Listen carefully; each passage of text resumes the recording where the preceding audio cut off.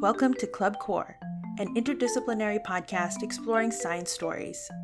I'm your host, Dr. Angel Kaur, an assistant professor of neuroscience at UNC Asheville.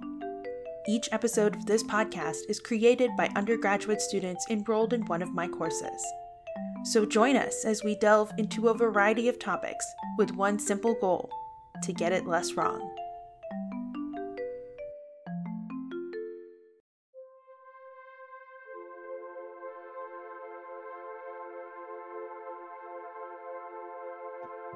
Hi everyone, and welcome back to another episode of The Receptors, a project by students for students. Today's topic is caffeine, something that I think all of us have some familiarity with. Am I right? Oh, absolutely. I'm holding my cup of joe right now. Cheers to that. I'm on cup number 2.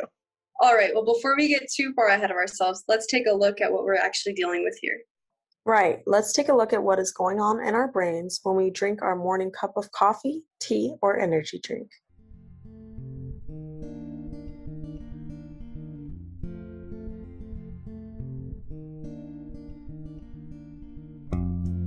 Because caffeine is classified as a stimulant, it is considered to have psychoactive effects. The major impact of caffeine in the brain has to do with the fact that it is an antagonist for adenosine receptors. Whoa, hold up. Can you break that one down a little, please? Oh, for sure. I'll elaborate. First things first, an antagonist works by inhibiting the function of a neurotransmitter, causing less of its effects. In the instance of caffeine, it binds to those receptors for adenosine, which is the neurotransmitter that promotes tiredness. By preventing those effects from taking place, caffeine is able to promote awakeness. Wakefulness? Let's call it wakefulness. What's really cool about this interaction, though, is that when it binds to the adenosine receptor, it allows for more adenosine to exist in the space between neurons.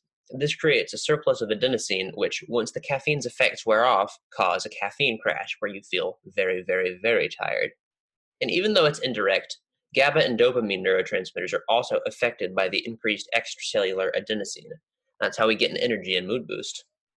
To elaborate on this even further, when caffeine is consumed, it stimulates the nervous system and increases metabolized energy within the brain. Introduction of the drug into the body will have a response to the sensory neurons by the introduction of methylxanthine. Methylxanthine is an alkaloid present in caffeine that causes an increase of locomotive activity of the person who consumes the substance. This is why we feel more alert and jittery when we have consumed caffeine. So generally, caffeine really is helping us focus on studying for those final exams and staying up to write those papers. Yep, just keep in mind that, like with anything else that changes up our brain chemistry, long-term use can cause the effectiveness to fluctuate. That's why sometimes your single cup of coffee or one energy drink is just not effective in the ways that it used to be, especially if you've been increasing your intake. Before we get into anything crazy, we should consider what is the recommended as far as caffeine intake. Absolutely. The Mayo Clinic published some numbers for caffeine levels in 8 ounces of caffeinated products, with the reference that 400 milligrams of caffeine is about the max that the average person should consume. Coffee is about 96 milligrams of caffeine per cup, black tea is about 47, and green tea is about 28. An energy drink is about 29 milligrams, but an energy shot is close to 215. So that explains why your travel mug keeps you fired up just a little bit longer than your tiny teacup. If all of those stats are for 8 ounces, you have to do some math yourself to see where you fall on the caffeine intake chart. What does any of this mean for our bodies if our brains are getting these changes?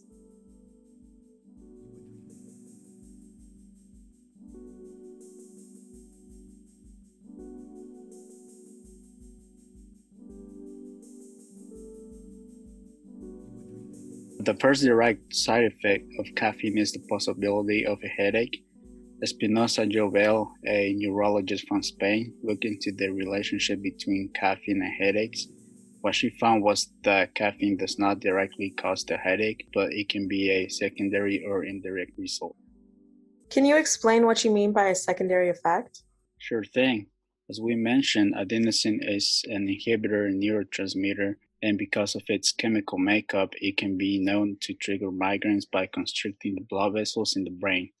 So when caffeine is removed from the brain environment, the withdrawal effects are caused by heightened sensitivity to adenosine and causes the blood vessels to constrict and lead to those pesky headaches. Well, that totally tracks. You know what else happens when I drink too much coffee, though?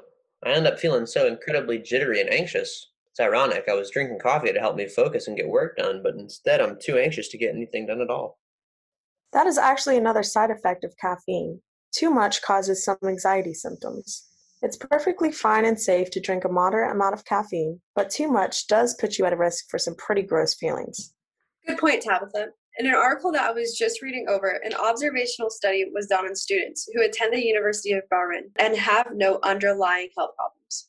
From the study, the results show that half of the participants experienced anxiety disorders and psychological distress. Over half of these participants were drinking over the recommended amount of caffeine. They conducted an association test, which resulted in the conclusion that there is an association between high caffeine levels and anxiety disorders. It also has a chance of impacting your sleep. One study published in the Journal of Sleep and Breathing focused on college students in Thailand and found that overuse of caffeine, especially when combined with alcohol, leads to poor quality sleep, which then makes you turn to even more caffeine. And don't forget that it can actually cause you to lose some memory process when it's overconsumed as well. A study done on rats demonstrated a lack of long-term processing if the rat's brain was exposed to excessive amounts of caffeine. Of course, more research needs to be done to determine if it's directly from the caffeine or if it's indirectly related because of the sleep interruption. The study did acknowledge the benefits of moderate amounts of caffeine on memory. It's best to think of this like your typical bell curve effect. If you're drinking coffee to study, make sure you're careful not to drink so much that those jitters take over. Okay, so with all these negative side effects, should I pour out this mug? No, not quite yet. With all of that extracellular adenosine floating around in your brain, instead of binding with their proper receptors, you will experience a boost of energy and mood. Just be careful not to take in too much. Remember that about 4 cups of brewed coffee is just about what is recommended as the max amount. As with anything, too much of a good thing can just be too much.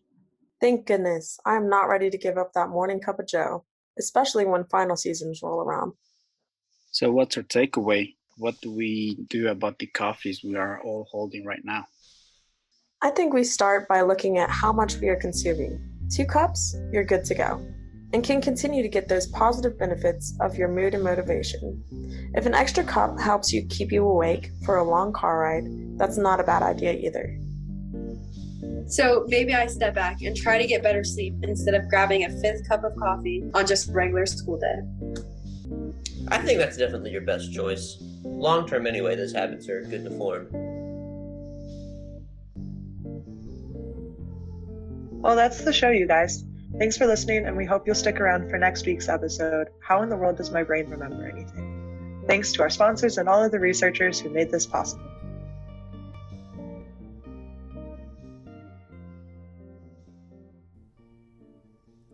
Club Core is produced by a multidisciplinary team of students at UNC Asheville, with sound engineering support by undergraduate Kat Sawyer.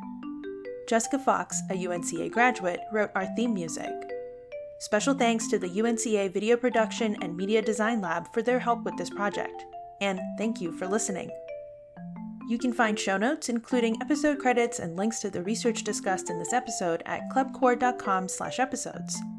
If you like this episode, please share, subscribe, and review. And if you have a question you'd like us to explore, drop us a line. You can find me, Angel Core, on all the socials at Club Core. We'd love to tell your science stories so we can all get it less wrong. Until next time.